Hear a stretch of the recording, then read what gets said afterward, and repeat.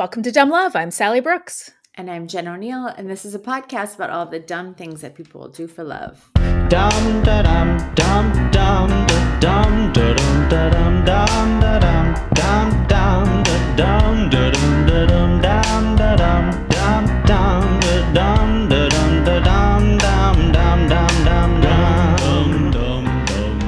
dum dum. So welcome to episode 189. Welcome back, everybody. How was your week? My week was great. We were at the same parade this morning. We were, and I did not see you. I was on the other side of the parade. I was ushered into the file down this way too, guys area. I was like, I was like, I'm going to stop right here at the beginning because I want to leave as soon as I can. Yeah, I'll go to the very end of the parade. So I didn't see you. And it was funny because I started to because of the way that it was I was all the way at the end, and then the way that the children started to fall in with each other. Yeah. I was like, oh, Louise, my daughter wasn't even going to walk past me. And I was like, what the heck? And I caught myself being like, where's the organization, guys? But then I was like, I am not volunteered to help at this parade. I don't have a right to complain about jack shit. These people are literally hurting, hundreds of children. 700 children. Yes. And I just kind of weaseled my way through the crowd and was able to find a corner where I could actually see my daughter. But I mean, so this was at our kids' school, this was a book parade. So they all dress up as book characters. But I think what we should be talking about instead of our kids' parade is so stupid. 80s dance night. I mean, what could we actually say? Except, no, we could say a lot of things, and we will. So we will now release the name of the location if anybody else wants to come and party with us. It's a place called 57th Fighter Group, which is where my dad likes to have Father's Day. It is an old man's paradise. It is a World War II themed restaurant on a runway. You walk in and it's decorated like you're walking into a bunker. Yeah. It's all sandbags and a bunker. and then with outside there's a planes. Jeep and a plane. Yeah. World War II. I mean, you go in the bathroom and there's an inspirational radio program from World War II that I think was sent out to the troops. It's gentlemen, we're going to get on to the bunkers and then we're going to storm Normandy. I don't know what happened in World War II, but all that happened. But that's going on while you're in the bathroom. I know, it's kind of disorienting, to be honest with you. But yeah, so this place is just kind of for the food is steak and that kind of but I feel like I should touch on this dinner. Okay, so we had dinner start at 6:15, which was so fun. Amazing. And all of the servers that are there are, they're teens. They're teenagers, but that we all had a soft spot in our heart for that because we were all teenage servers. You know what I mean? We all had jobs when we were young. And so, did things take a long time? Yeah. Were things forgotten? Of course they were. But there was an incident, I should say. Yeah. Where, so 2 salads came out. One salad had salmon on it. The other salad not. Yeah. But they were 2 different kinds of salads. Fine. And the server looks at her friend and says, do you mind if I just move the salmon to the other salad? Both women, cool as hell, are like, I really don't care. That's totally fine. We assumed it would be with utensils.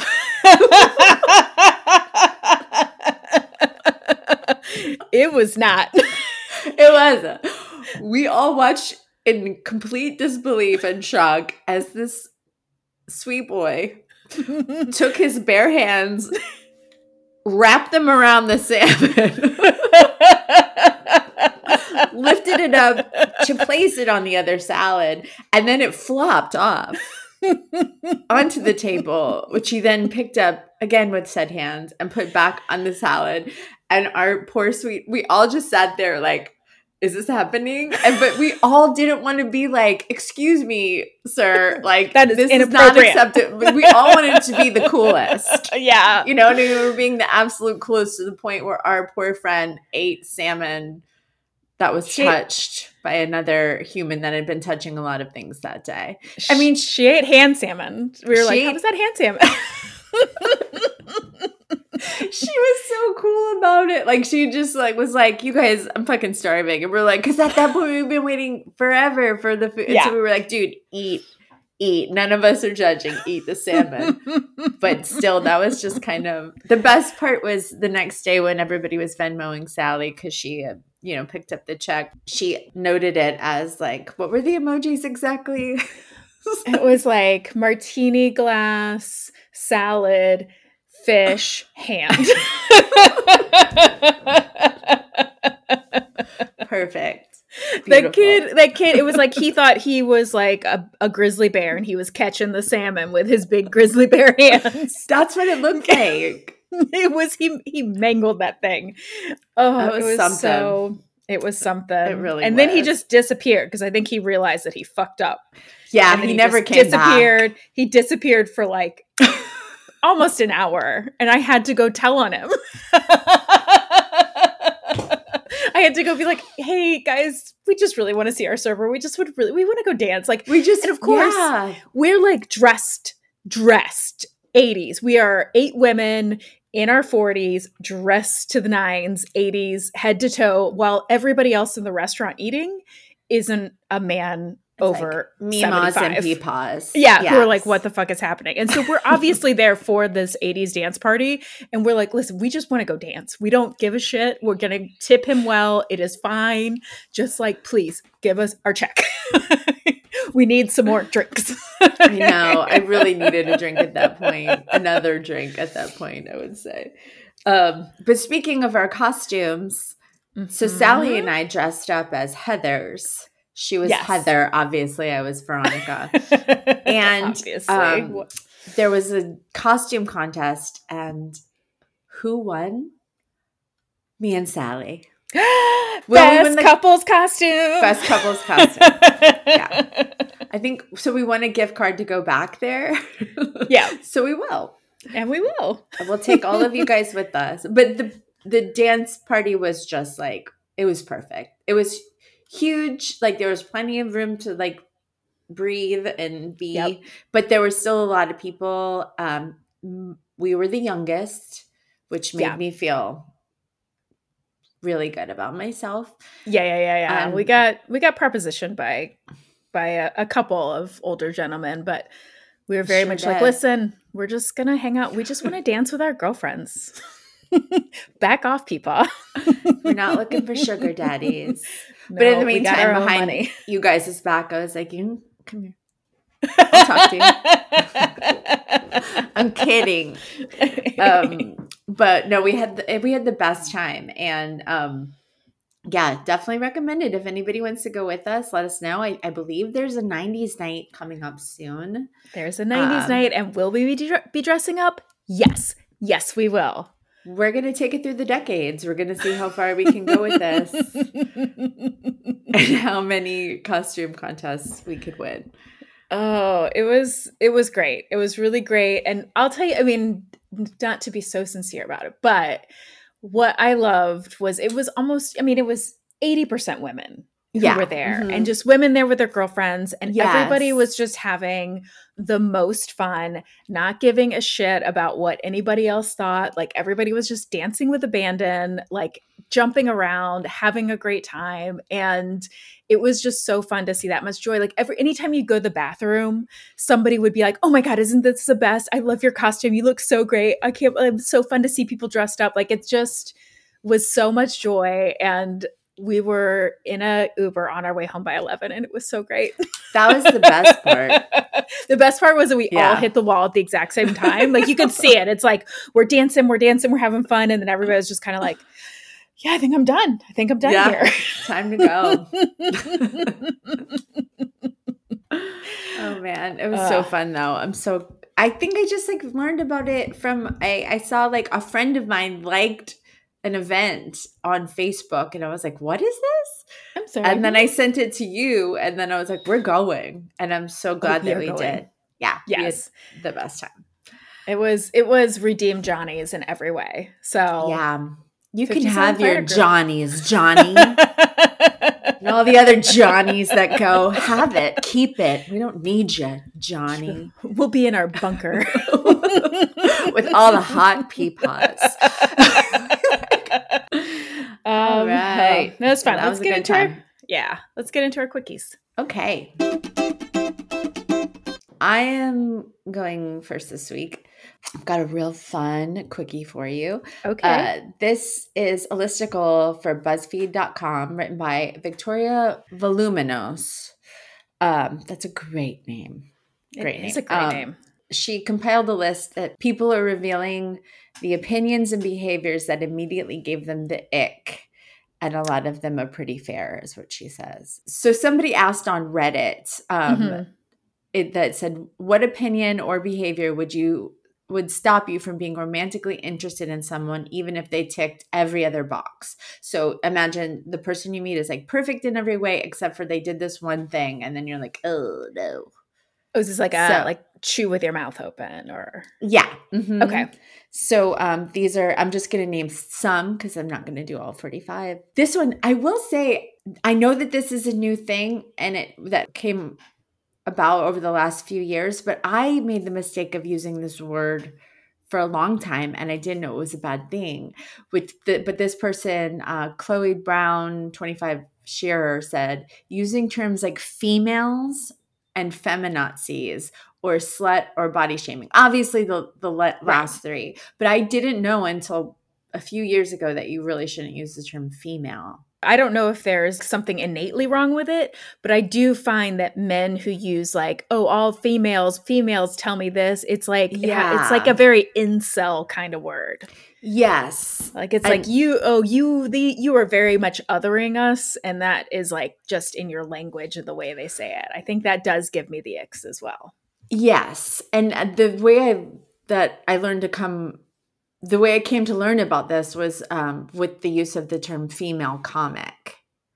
Because I was like, me and other female comics, like, you shouldn't call yourself a female comic. And I was like, well, I mean, other women that are comics. So, like, say it like that, but you shouldn't say female comic. It's, like, derogatory.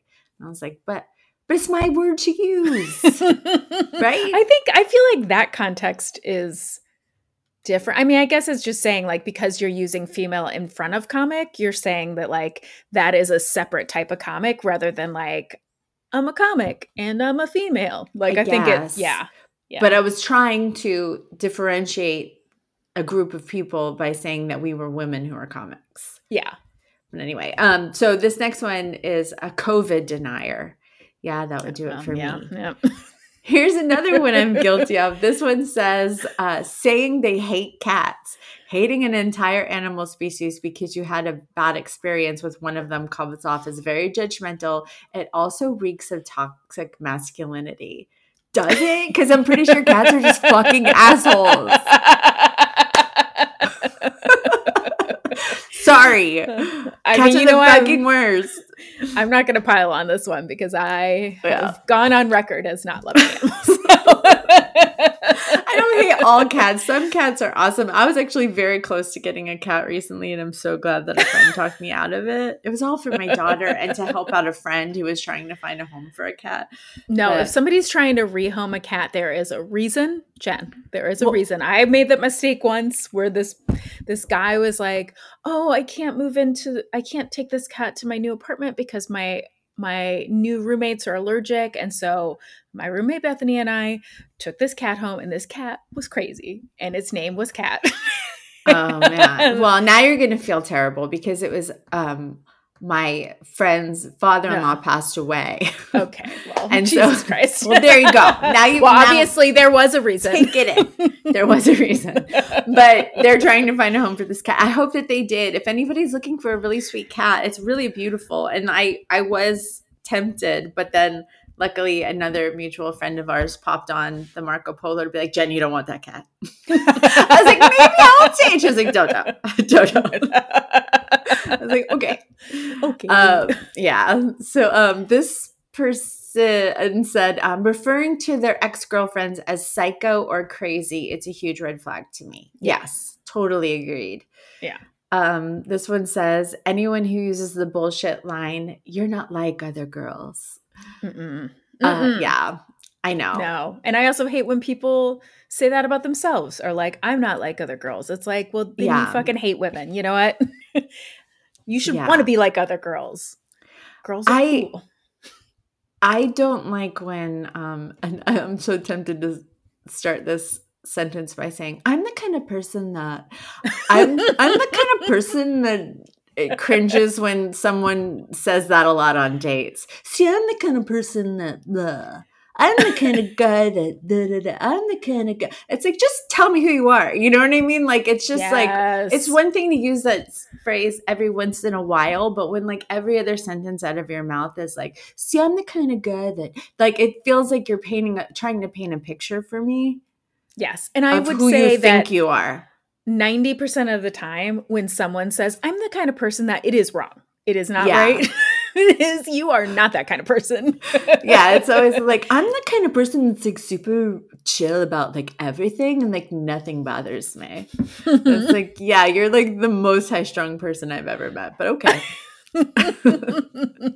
This one is a no-brainer. People who don't take care of their kids and are more interested in themselves and being a good parent. Yeah, I agreed. There's nothing. I mean, it's like, I don't care who you are, but if you have like 3 kids out there and you don't like, you have no interest in like in them at all, or you're not involved in their lives, like I just cannot respect that. Just nothing about that I can respect. That's further down here too. It's like if you someone who doesn't live with their children or have shared custody, that's a huge red flag. Which agreed. This one says, the biggest deal breaker for me is using and abusing alcohol, tobacco products, recreational drugs, or any combination thereof. I think fucking loser. Yeah. But I don't like people that smoke cigarettes. I can't. No, I mean, well, and we learned last week that you think crack is whack. So yeah, it gets a bad rap. No, crack I think my deal breaker. I'm sorry. Yeah, I would think especially at this age, like in my 40s, it's just so lame. Obviously, like I like to go out, have a good time. I'm not like opposed to any kind of recreational whatever. And I also understand that smoking is so addictive. But I think as far as a romantic partner, I would just find it like, ugh, it's just exhausting. I don't want to be a part of that. Yeah, agreed. Yeah. This one says, went on a hiking date with someone who littered. There was no second date. That would be a deal breaker for me. That would be a huge deal breaker. Can you imagine litter? Like, no. I know we sound like, what, litter bugs? Or if somebody like threw trash out the window, oh my God, immediately stop the car. I'm getting out. This is a good one. Okay, this one says tantrums or anger issues.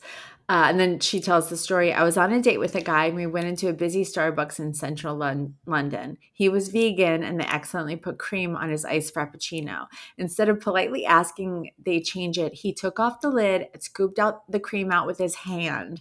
But then he proclaimed that there was still cream in it. So he threw the drink on the ground in the middle of the Starbucks. When I told him after the date that I didn't want to see him again, he said I was clearly looking for someone posh who wears tweed. No, babe, I just don't want a rude arsehole. That was very British, that one. The whole thing. I loved it. Top to bottom.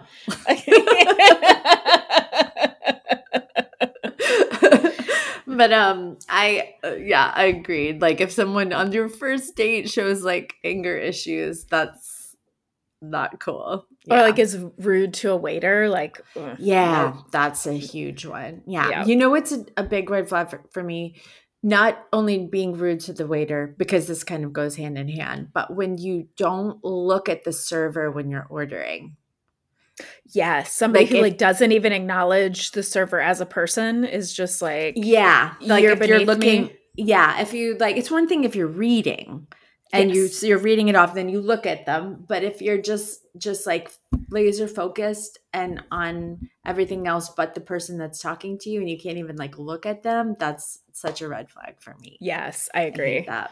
This one says being very rude or condescending towards your own family without any good reason.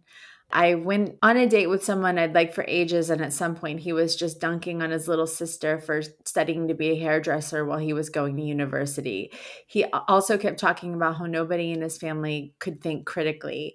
I completely understand that some people have genuine issues with their family, but this wasn't the case here. He just thought he was so much better than all of them, like he had somehow been able to cast off the shackles of his origin. Now, don't get me wrong, I definitely don't always see eye to eye with family, but ultimately they raised me and I respect them. His level of disrespect towards the people that raised him jump-started me into seeing that he was actually very condescending towards anyone who didn't measure up to his perceived standards. Yeah, I would think that I think that would just apply like across the board. It's like if somebody is talking about themselves in a way that is like they have to put down others to like show that they're so smart and cool, like that's just such a turnoff. Agreed. This one says not believing in dinosaurs or not believing dinosaurs are real. Yeah. This one says, I feel like these are like very fundamental no's. Like these are like, oh, these are real red flags rather than just like, oh, this is an irrational thing. Like I don't like boat shoes. You know what I mean? Yeah. Or like trench coats, you know, like that kind of thing. Oh, don't get me started on the trench coat thing again. I did prove you wrong. Remember? You did send me a bunch of pictures of hot guys in trench coats. You did. And you agreed that they were hot. I agreed that they were hot. I'm not saying all guys in trench coats are hot. I'm saying trench coats can be hot. Trench coats can be hot, on but the also right they person. Can be super creepy and weird. Yes. Agreed. I'm just saying not all trench coats. Not all Hashtag not all trench coats. Yeah. Exactly. This one says, if they don't even attempt to get along with my friends. Agreed. This one kind of goes without saying. If the person you are dating makes you feel small, not in a physical sense, but like you're less than them, I've learned that's my first sign to book it out of there. And that's true. And it's because a lot of men do that.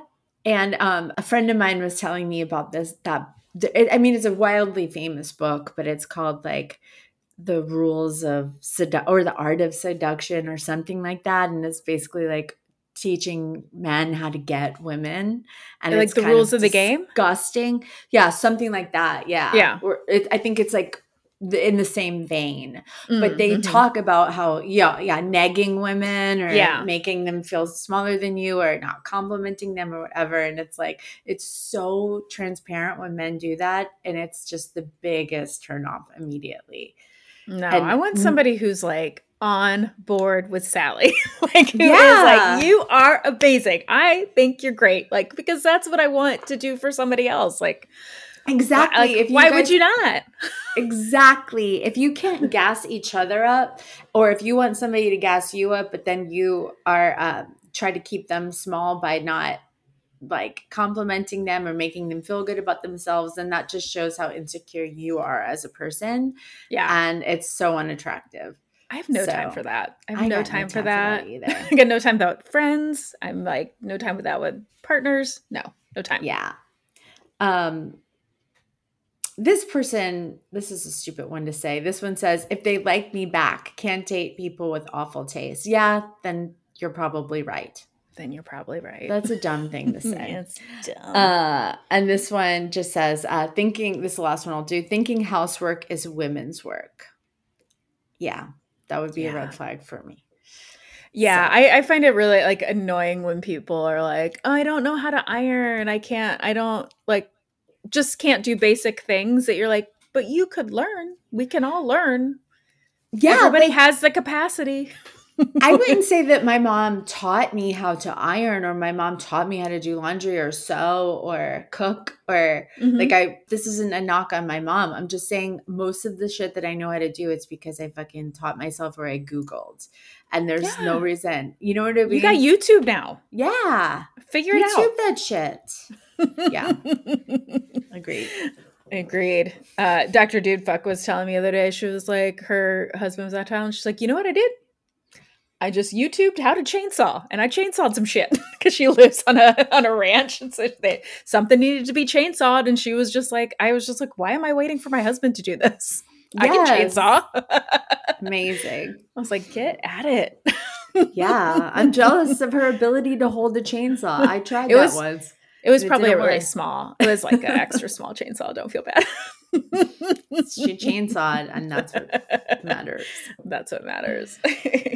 Well, that was a good one. Let me see. I have a very quick quickie. Okay. This is from the New York Post. It's an article by Asia Grace.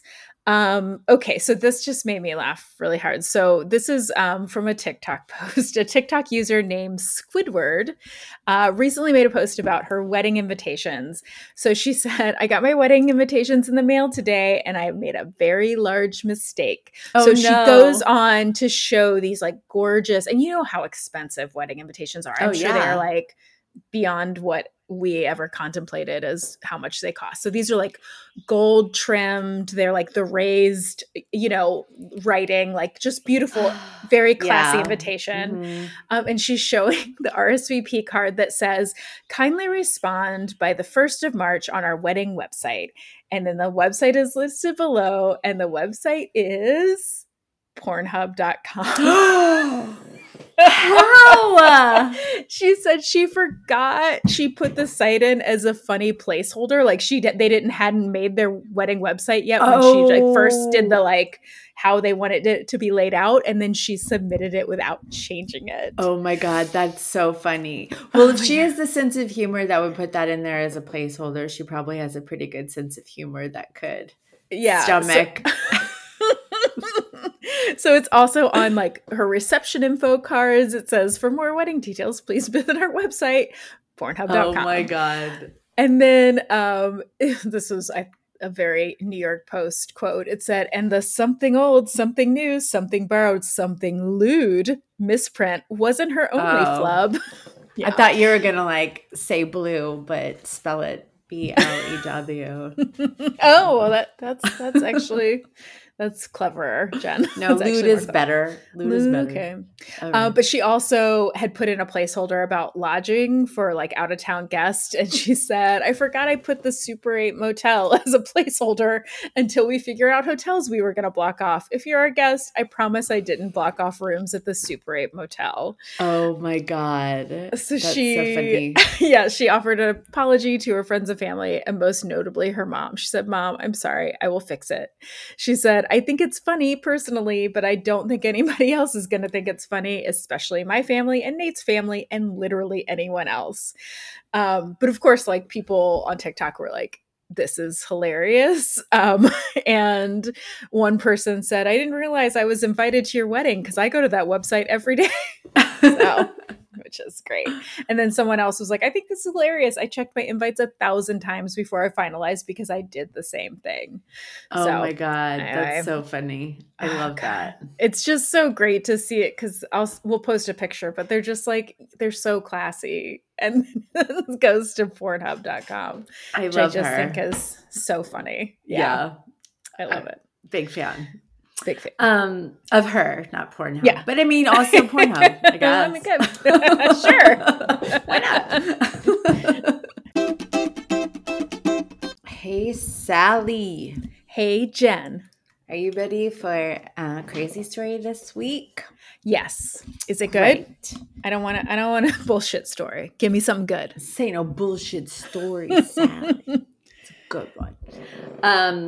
This story came from an article for the New York Post by Stephanie Nolasco, an article for Indy88.com, and an article for CBS News by Peter Van Sant, and also an episode of Who the Bleep Did I Marry? I love it. who the bleep did they marry? That's what I want to know. I'm going to tell you. Ramon Sosa started boxing at the age of 7. He grew up in Puerto Rico and he boxed there, but then he later moved to Texas. He became a pro boxer at the age of 17 when he was still in high school. That's a big deal. Yeah. I'm sure any boxing fan that's listening to this is like, yeah, you don't know Ramon Sosa? Like, I'm pretty sure he was a really famous boxer, but, you know, I'm more of a, you know, who the bleep did I marry fan than a boxing fan. But yeah. When he was in his 20s, he was married and he had 3 kids. But the marriage did not last. It sadly ended due to the fact that he was like constantly traveling with boxing and stuff. So they divorced in 2000 after 9 years of being married. He loved his children very much and always put them first, he said. But he decided to start thinking about dating again in 2007. So one night he ended up going to this nightclub during the summer. It was a nightclub called Mi Luna, which is in Houston. He got all dressed up, all fancy, and went out, and he noticed this like gorgeous woman with long black hair. She was wearing a mini dress, and she approached him, and when she approached him, she accidentally stepped on his foot, and she apologized for stepping on his foot, and he was like, well, will you dance with me, you know, to make it up for stepping on him. So they danced together, and he told her that he worked with kids and was a boxer. He worked with kids with boxing, you know, teaching kids how to box and basically keeping kids on the right path and off the streets and in the gym sort of thing. Mm-hmm. And her name was Maria Durantes, but everybody called her Lulu. She had moved to Houston from Mexico with her 2 children. And she told him that she cleaned houses to make a living and support her family. And he was instantly in love with her. They dated, and his sister and his mother actually loved her because she was so sweet to him and she took care of him and like she cooked for him and she was his biggest supporter when it came to his boxing. Yeah. And after a year and a half of dating, he ended up asking her to marry him. She said yes, and just a week later she started planning the wedding. Wow.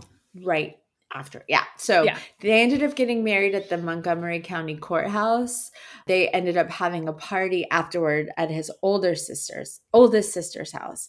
But his kids actually didn't go to the wedding. They were upset that like he didn't include them in his plans to propose or any of the wedding plans, and it just hurt their feelings and they didn't go. And I think that they just like didn't really care for her, to be honest. And so Ramon was very hurt, and Lulu was upset that they didn't go, and that by them not going, that's what put like the hugest wedge in between Lulu and Ramon's children. So in 2010, Ramon and Lulu ended up opening a gym together. It was called Woodlands Boxing Gym. They put all of their like blood, sweat, and tears into the gym. They did whatever they could to make it successful, and it eventually was. So Ramon was living his dream. He owned his own gym. He had this beautiful wife. They bought this big house. But of course, like always, with more money came more problems. And Lulu spent money. She would spend it on herself and her kids. But if Ramon ever wanted to spend money on himself or his kids, she would become very upset. Ramon's daughter competed in beauty pageants. And when Ramon told Lulu that he was going to buy her a dress for the pageant, she like completely flipped out and flew off the handle. So after their 3rd anniversary, Lulu ended up applying for American citizenship for her and her 2 kids and her mother. And one day Ramon came home to his house and found that Lulu was actually having a party with like American flags everywhere with like friends. And he asked her what was going on, and she said that she was celebrating her new American citizenship. And he was like, what the hell? Like, why was I not invited? Right. By your husband. So he thought that was really weird. So it made him feel like marry him to become a citizen. And now that you are, you know what I mean? Like, is that why you're with me? And she said to him, look how beautiful I am. I can have any man. I could have make any man marry me, but I chose you because I love you. Which, like, oh, that was a choice. Yeah. So Ramon took Lulu to Puerto Rico on vacation, and things were going really well during their vacation, except for when they got back to the hotel and they were laying on the bed and relaxing. Lulu was looking at her social media and scrolling through her phone, and she saw a picture of his daughter, and he said to Ramon, look at your daughter looking like a prostitute. Just rude as hell. And so needless to say, he was pissed, and they got into a fight. And when they got into the fight, Lulu grabbed his phone and said that she was gonna call Ramon's mother. And he was like, don't drag my mom into this or whatever. So he took the phone from her, and that's when she ran out of the room. And when she came back, she had security guards with her. And so Ramon looked down, and she had scratches all over her hand, and she had told the security guards that he had attacked her. They were separated by the security guards, and they were made to sleep in different rooms that night. Apparently, according to Ramon, that one of the security guards said to him, watch out for that lady. Now, I want to say, when I'm saying all of this, and I'm repeating to you what it was in the television show, what was in these articles. But as a woman, I do want to say that even though we're painting the picture, obviously, that something's wrong with this woman, in these instances, we don't know the truth. Right.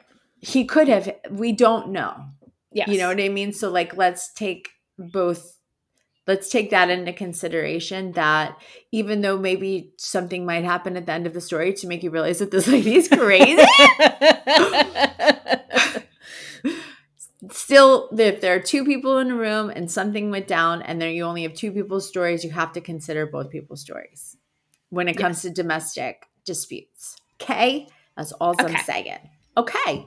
So anyway, the next morning, Ramon was in the lobby, and Lulu walked up to him with her luggage and a piece of paper in her hand. And the piece of paper was a report that she had made of what happened the night before. Ramon was pissed because it was all a lie. And then he said that when they were on the plane ride home, she actually fell asleep with her head on his shoulder, like being affectionate. And he looked down and he looked at all the scratches all over her hands, and he said that he knew he didn't do that. So he said that he thought to himself, like, this is one crazy lady. So when they got back, things ended up getting even more awkward between the two of them, and they kind of avoided each other. But then they decided that they would go on another vacation together to try to work things out, rekindle things. But this time the vacation was in Mexico, where she was from. So Lulu had planned everything out and mapped everything out because it was like where she was from. So there was a very specific itinerary of places that she wanted them to go. And one was a town called Tepito. And apparently this town is home to one of the dangerous black markets in Mexico City. Like, it's like not a nice place to go. Right. But she told Ramon that she wanted to go there because she wanted to buy some like knockoff designer bags and stuff. But he said he just didn't want to go because he had heard it was like not a great place. So they ended up not going there. But after they got home back to Texas, things continued to be tense. And one night she walked into the house and ran right up to him and punched him right in the face out of nowhere and busted his lip. And he was like completely in shock, because he was not expecting that. And he could tell that she was looking at him like she wanted him to hit her back, but he like refused to hit her. And so she started spreading rumors around the gym that he was abusive, that he was drunk. She said that he was and that he was stealing money from a nonprofit. She was basically trying to get him to divorce her. But when he wasn't divorcing her in February of 2015, she actually served him with divorce papers. So they were going through this divorce, but they were still working at the gym together. Right. Yeah. And so there was a guy named Mundo that worked at their gym.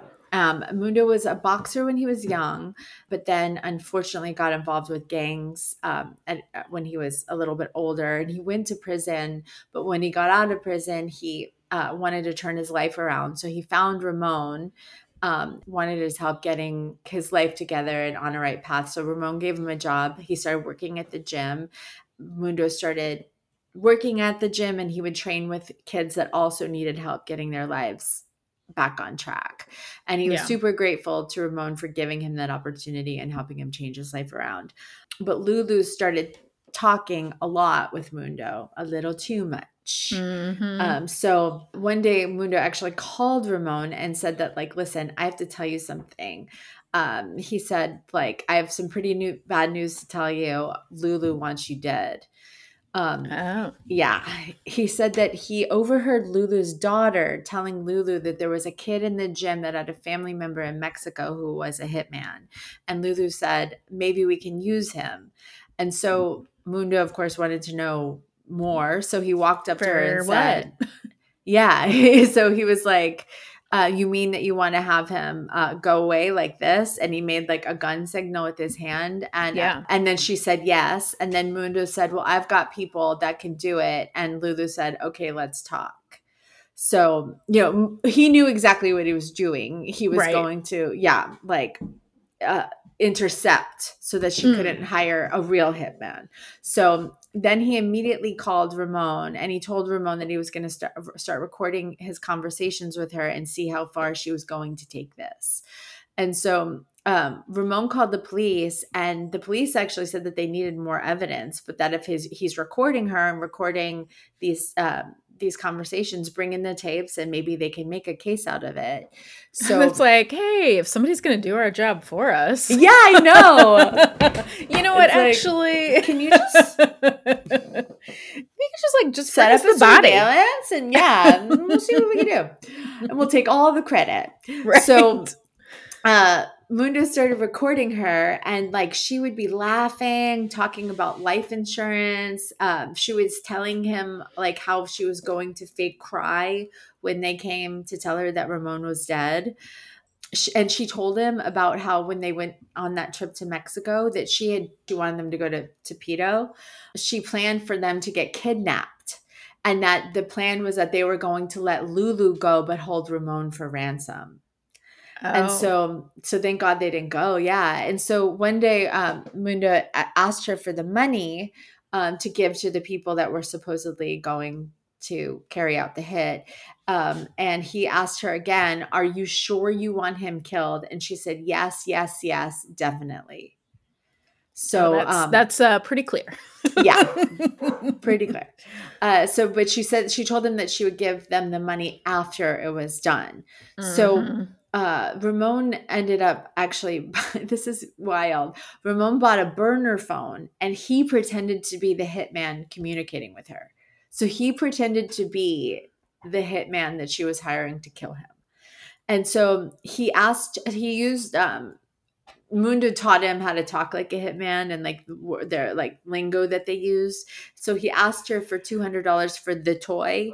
The toy was the gun that he needed to purchase. And so she ended up giving the $200 to Mundo for that. And so they thought that was enough evidence to finally take to the police. Yeah. So they did. And the police separated Mundo and Ramon and made sure that like when they questioned them that their stories were lining up, that they were telling the truth. And so when they determined that they were, the Houston police contacted the FBI, and then the FBI intervened. And they had to then conduct their own investigation with their own surveillance and an undercover officer. So they set up a sting operation, meeting Lulu in a parking lot. And so they needed to figure out, because they still at this point don't know, was she like this like scared woman who was just trying to protect herself? Oh, right. Because she had filed charges and right, had the rumors. Yeah. Or did she maybe just want him beat up, but she didn't really want him like murdered? Yeah. And so when the undercover officer met with her in the parking lot, she was like flirting heavily with him and laughing. And they asked her if she wanted him dead. And she said, yes, he's ruining my life. And so then she handed over watches, keychains, jewelry, $1,000, and then offered to give this undercover officer Ramon's truck after he was dead. Cool. I know. Yeah. Yeah. So at that point, she had definitely committed the crime. Right. She had said yes, and she turned over all this money to pay for the hit. So it was also determined that Lulu wanted Ramon dead before the divorce was finalized, because otherwise his kids would get everything. Oh, right. Yeah. Mm-hmm. So the FBI told Ramon, like, look, we have enough evidence to arrest her. Like, we can arrest her, but she's a gorgeous woman. She's been telling people that you've been abusive. The jury might take sympathy on her, and we need this to be an airtight case. So they told Ramon that what we need from you is for you to stage your own death. And he agreed. So, yeah. So the FBI put like makeup on his forehead to look like a bullet wound. And then they drove him out to a gravesite that they had dug up. And so they put him in this grave and had him put his hands behind his back, close his eyes, and then they took pictures. And the worst part about it was that he couldn't tell anyone. He just had to disappear. So he knew his kids, so he couldn't even tell. Family, that they were all would be worried about him. So days later, the undercover FBI agent met Lulu in a parking lot to show her the pictures of Ramon. Yeah. And she had asked if he fought back, if he was scared. And when they showed her the pictures, she smiled and said, "Is he really dead? He's not getting out of that hole, right?" And when they said, "No, he's not," she did raise the roof with her hands. Oh, Jesus. I know. It's like so fucking cold. It's disgusting. And I'm sure they got that all on tape. Yes, it's all right. On video. So yeah, that's got to be like the most damning, right? To like show that to a jury, just someone being like, "Woo!" Oh, absolutely. But they kept going with it. So then on July 24th, 2015, Lulu called Ramon's sister and told him that Ramon was missing and that he hadn't been to work. And so she started calling, Ramon's sister started calling him and texting him, and she was worried. She went to his home, and by the time she got there, she saw the police and ambulance were at his house. And the police were there investigating a missing persons report, and they interviewed Lulu. The reason that they kept going with this was the point was to build a case to show like how cold and manipulative she was, and how good of a liar she was. So when they interviewed her, she told the detectives that the last time she saw him was on Wednesday the 16th, and that's when police arrested her right there. And at this point, Ramon is still in hiding. But the police called him and told him that that she had officially been arrested. And Ramon said he had mixed emotions, Sure, it's his wife, right? He couldn't believe that this was the woman that he married. And he was also sad because he knew that his family was like worried sick about him. Yeah. But then he was finally able to be brought back to the station, and he was able to call his family.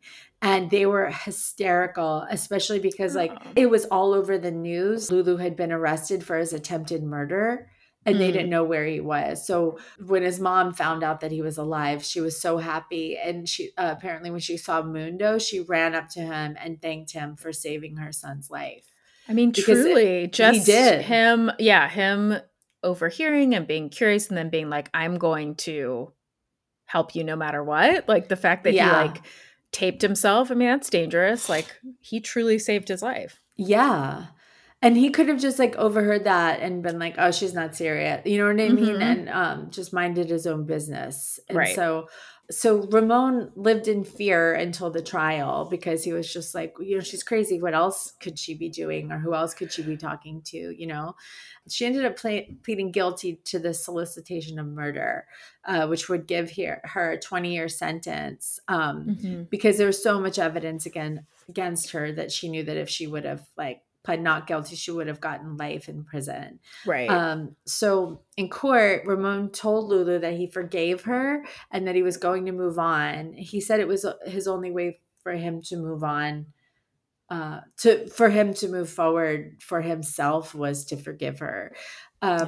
He said that that he walked out of that courtroom in peace, but that, and she's still in prison to this day, and she's been denied parole every time she's up for parole. And in 2017, Ramon closed his gym, but he wrote a book called I Walked on My Own Grave in 2019.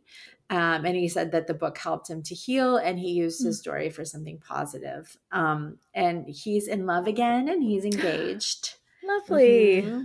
And he said that he'll forever be indebted to his friend Mundo. Yeah. So if anybody wants to hear more about this story, you can buy his book, I Walked on My Own Grave. It's available on Amazon.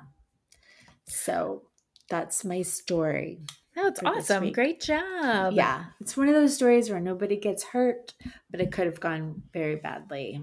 Like nobody gets hurt, but then the bad guy goes to jail, and I like those. Yeah. I like those very much. Good job. Thank you. Hey, Jen. Hey, Sally. Are you ready for a love story? I am. Okay, this is one of our favorite kinds of love story because it is a story about friendship. It is a story about music, and it is a story about how the kindness of strangers brings people together. Okay, so I got my information from an article on the Washington Post by our girl Sydney Page, and on people.com by Michelle Boudin. 26-year-old Ali Azmazalda had nothing when he arrived in Los Angeles. He had fled his native Afghanistan after the Taliban seized control in August of 2021. In Afghanistan, Ali was a famous violinist. He had played for 5 years in the band for the TV show Afghan Star, which is Afghanistan's equivalent of American Idol. Got it. So he was like in the band that backed all the singers. And so his face was always on TV, and it was like the biggest show in Afghanistan. So he said, people knew me because I was on screen and in music shows. He had also toured in the United States in 2013 with a youth orchestra. He performed at the Kennedy Center in DC and at Carnegie Hall in Manhattan. And so he had traveled all around Europe, all around the world, playing his violin. But he always came back to his home in Afghanistan. He said, for the most part in Afghanistan, I had a good life. But that all changed when the Taliban took power. The Taliban prohibited playing music in Afghanistan, and possessing an instrument is considered a crime. So Ali felt that because he was a famous musician in his country, that he had no choice but to flee and to leave his family behind. He said he was so scared, and then he burned his sheet music and destroyed all of his instruments except for his violin when the Taliban seized control, because they would search houses in the city, and if you were found to have any kind of music, like sheet music, a musical instrument, you could go to jail or worse. So fortunately for Ali, he had applied for a visa in 2016. And at the time he was working for a tech company. So he would have been eligible for a special immigrant visa. So that was in 2016. And he was hoping I could move to the United States and then eventually pursue a career in music. But visas take forever if you even ever get one. And so it took 6 years to process. And so he was finally able to get his visa, and he fled Afghanistan as soon as he could. And this was in 2022. He said, when I received the call from U.S. immigration, they said, you can't bring anything from home. Just come to the checkpoint. Don't bring bags, bring nothing, just the clothes you have, no documents, no instruments, nothing. And he said that even though he had kept his violin and hidden it because he couldn't bear to destroy it, he had left it in Afghanistan because he feared that if the Taliban found it during armed checkpoints throughout the city as he was leaving, that they could have hurt him or something else. Yeah. And this wasn't like an unfounded fear. There are actually many confirmed stories of musicians being harmed and worse. In 2021, Afghan folk singer Fawad Andarabi was taken from his house and killed by the Taliban. God. This is like, and there's just a lot of stories about kind of the abuse and persecution that musicians are facing in Afghanistan. So Ali's first stop was in Doha, Qatar. He stayed there for several months in different refugee camps, and then he was finally sent to Los Angeles. He said he was really sad because he had nothing. He's like, I had no bank account, no money, no clothes. I had no family. I was just by myself. He spent months in Los Angeles looking for a job. He said I started from zero. It was really hard to start without family and friends. He said, I did everything by myself. I got a driver's license, a job, everything. He was living in a small house with 4 Spanish-speaking roommates who he had trouble communicating with. He ended up getting a job in the stockroom of a clothing store. It was a pretty miserable life. He said he ate eggs for every meal because it was the only thing he knew how to cook. And then one day, he gets a WhatsApp message from a stranger who said that he had a violin for him. And that stranger is a man named Latif Nasser, who is the co-host of Radiolab on NPR. And wow. And the Netflix show Connected. So Latif was on a work trip in upstate New York last May, and he got a request from a colleague. The colleague said, hey, can you hand deliver an antique violin across the country? Because he knew that Latif lived in Los Angeles. So the man, whose name is Jeremy Bloom, is a sound designer based in Brooklyn, and he had heard about this struggling Afghanistan musician from a friend. And Jeremy happened to have a 110-year-old German-made violin collecting dust in his closet. And so he decided he was going to offer it to Ali because he knew he would put it to good use. Jeremy told People, he said, like so many Americans, I can also trace my origins to immigrants fleeing oppression. The instrument was a meaningful gift to me, so it never felt right to sell it, and I've long felt bad that the violin was collecting dust. When I heard of Ali, I immediately knew he could make better use of it.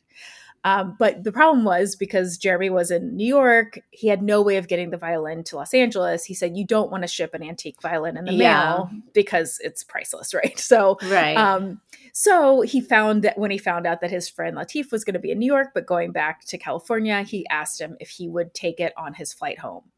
Once Latif arrived back in Los Angeles, it took a couple weeks to get the instrument to Ali. He said, I felt like it took us forever to coordinate. He said he actually kind of got irritated because he was like, oh, can you just bring it to the mall? And he didn't realize it's because he works there and he doesn't have any minute in between his job to actually come get it. So he was like, I was being very protective of my friend Jeremy. This is the most beautiful gesture, giving someone this priceless violin for free. So he was kind of like, why is this guy not jumping at this chance to get this violin? But then finally, when Latif and Ali finally met, Latif realized he was totally wrong about Ali. He said he pulled up into the driveway to deliver the violin, and Latif was just waiting for him, so excited. He had this huge smile on. He said it was immediately clear that he wanted this violin so bad. So Latif said that his parents were also immigrants who had fled to Canada before he was born. And he said that kind strangers had helped his parents get settled. And then they had gone on to assist other immigrants. So he said, the more I heard of Ali's story and how deeply alone he was, I decided that I could be that person for him. I could cosmically repay the people that did that for my parents by doing it for him. So he invited Ali over to have dinner with his wife and his 2 small children, and that soon became a weekly invitation. Latif said it clearly meant a lot to him. He both needed it and was grateful for it. It seemed like it was a gulp of water to a thirsty guy. And Ali said, he just listened to my story. He is my brother. And they both said he's become part of their family. So, So in addition to hosting Ali for meals, Latif and his wife decided that they were going to go further. He said, we made so many calls and emails to see what we could do for this guy. They ended up finding him an immigration lawyer, a laptop, clothing, groceries. Then he also says that Ali has done so much more on his own. He now has a visa. He found a new job, and he got himself a car. And now that everything is kind of stable, he is once again turning his attention to music. So on Ali's 1-year anniversary in the US, Latif had him over to celebrate with his family. And then he decided to make a post on Twitter about their friendship and his hopes for Ali. So Latif posted, he's now in a tricky spot. On one hand, he's grateful for his job and he sends every extra penny to his family in Kabul. On the other hand, he still yearns to study at Juilliard, Berklee College of Music, and to be the next Yanni or Yo-Yo Ma. He said, we just celebrated his 1-year anniversary in the US. To mark it, I wanted to tell his story and try to raise money for him, not for basic needs, but for him to continue the violin lessons he had to stop for 2 years. I want him to know that the world is rooting for him to make music. So Latif began raising funds in partnership with the nonprofit Teach to Learn, which also raises money for Afghan musicians. But after one day of posting on Twitter, Latif then posted this. He said, wow, Ali and I are gobsmacked. In one day, we blasted past our goal of money for his violin lessons, so we decided to up the goal to what he really wants, music school tuition money. Chip in if you want or can. Regardless, your gifts, your words, your love is life-affirming. They ended up raising over $120,000. Oh my God. Wow. Yeah. And Ali said, amazing. I know. Ali said he can't believe how so many people have been moved by his story. He said he posted it and the people support it all around the world. I'm really happy. I have hope now. When I left the country, I lost everything. I thought maybe I was going to die. And when I came here, I found hope. I'm so grateful to Latif. He is my best friend. Aww. I know. And so Latif said he's glad so many people have been moved by his friend's story. He said, I sit up and I'm reading these responses and emails and DMs and it's just totally bowled over. They make me cry. They're so touching, beautiful. It really struck a chord with a lot of people. His story and different kinds of people, struggling musicians, immigrants and refugees, and people in education, all different kinds of people are showing up from so many different sectors of society and they want to help. And he said, that gives me hope. So he said he believes that the story really resonated with people because it reinforces how universal music is and how deep it lodges into our hearts. And Ali said that for the first time in a long while, he has hope about the future. He said, I started from nothing when I came to the United States, and now I'm happy. I have support from people who care about me. We have really kind people in the world, and it all started through music. He said, I can practice my violin in peace, and I am safe, and I'm really proud of that. So there you go. I love that. That is a great beautiful story. Yes, I love it. Amazing. All right, well, let's do something dumb and something we love. Okay. I'll go this week. First, dumb. I don't really have anything, so I'm just gonna say this guy that's landscaping next to me. Oh, like right on cue. I know. But it's actually not. As a property manager, he's doing his fucking job. You know what I mean? Like I get so many complaints all the time. Every time there's a lawnmower or a leaf blower or whatever, like someone's mad about it. And it's like, it's for you. It's to make your building look nice. Would you rather we didn't do it? Yeah. When is a good time? When is a good time for you? So I'm joking that it's dumb that it's because we're recording, but I'm also, keep doing your job, man. You're doing great. Good job, guy. I get irrationally annoyed whenever, because it seems like the people next door come and then our people come and it's always like one right after the other and it's like never at the same time. But it's also that I work from home and so like I'm here during the day. When else are they going to do their jobs? Like when else? I'm not actually annoyed. I hate the noise, but also I'm like, I can get up and go move somewhere. So it's not their fault. They're doing their jobs. Also, my lawn looks amazing. So yeah. And you don't have to do it. Now, see, that I can get mad at. Can you hear my dog? Yeah. So he's like, it's time. Something I love. I'm just going to say I love all the women that came with us on Friday to our dance party because we had a great fucking time. And you know, I just love hanging out with people that are totally fine with being stupid and having a good time and yes, incredibly uncool. Yeah. Are you saying we were uncool? Because I mean, in our group, we won all the costume contests. It's true, we did. We won individual, and someone in our group won the individual one, and then Sally and I won couple. So I guess we were pretty fucking cool. We were pretty in that context. I mean, yeah, we were the coolest. We were pretty fucking cool. What about you? I don't have anything dumb this week because it'll just be me complaining about the same stuff. Lawnmowers, right? Am I right? When I call my property manager, it would never occur to me to be like, "This is your fault. Stop." tell you people not to come. It would amaze you, like what a lot of people think are other people's faults. Yes, when it's not. Like I just recently had somebody calling me in the middle of the night because the building across the street's alarm was going off. And I was like, I have nothing to do with that building. And I couldn't even tell you who to call to make that noise stop. It's just city living.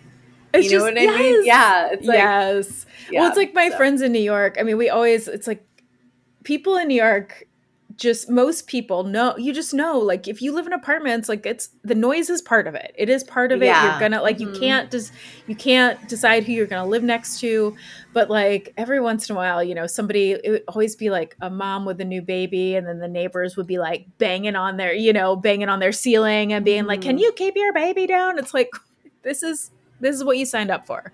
You want to live in New York City, you gotta city living. I know. What it is. Deal with that. Yeah, deal with it.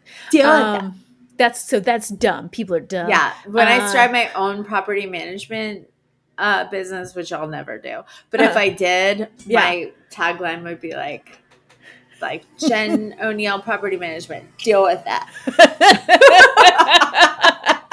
This is Jen. Deal with it. And then you hang up. Yeah. Jen O'Neill, deal with it. Sorry. Deal with that. Deal with that. Yeah. Sorry, not sorry. That'll be my signature on all of my emails. Best regards, deal with it.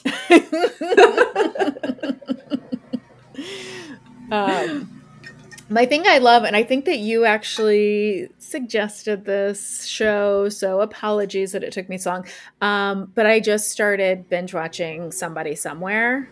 Oh, it's great. I know. So I have to watch the second season. I haven't started yet. Yes. So that's what makes it new, is because there's a second season. I haven't gotten to it yet, but the first season I watched it like the last couple days because Ben's been out of town, and it's so good. It's so it's just really beautiful.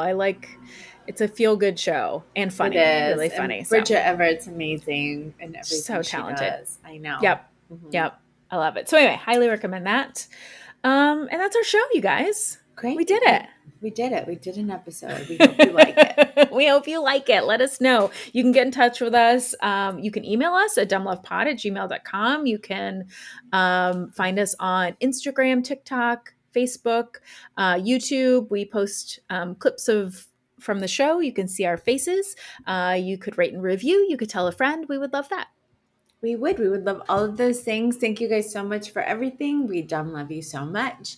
And don't forget to get out there and do something dumb for love. Dum da dum dum dum dum da dum da dum dum da dum dum dum da dum da dum da dum dum